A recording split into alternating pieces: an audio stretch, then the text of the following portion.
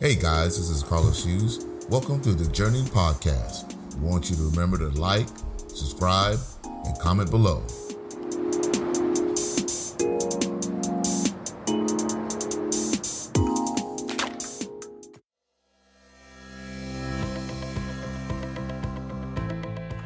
Welcome everyone to the first episode of the Journeys Podcast. The purpose of this podcast is to take a look at life's journey while adding biblical truths in a practical way.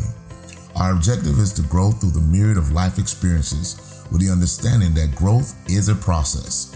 So we will discuss lessons learned through success and failures, triumphs and losses. But we know it is not the will of God for us to remain stuck in any given moment, but to learn from these moments to become a better person and to walk in His will. I understand that this podcast is a simple drop in a large ocean of opinions and commentaries, but I believe even the smallest of ripples of encouragement can have an impact on someone's life. I don't claim to be an expert on anything specific, just one that feels that on this journey called life, sometimes we need to know that we are not alone. So I want to be a voice of encouragement and to let you know that there's a God named Jesus that cares about you in this journey we call life, and you don't have to walk alone.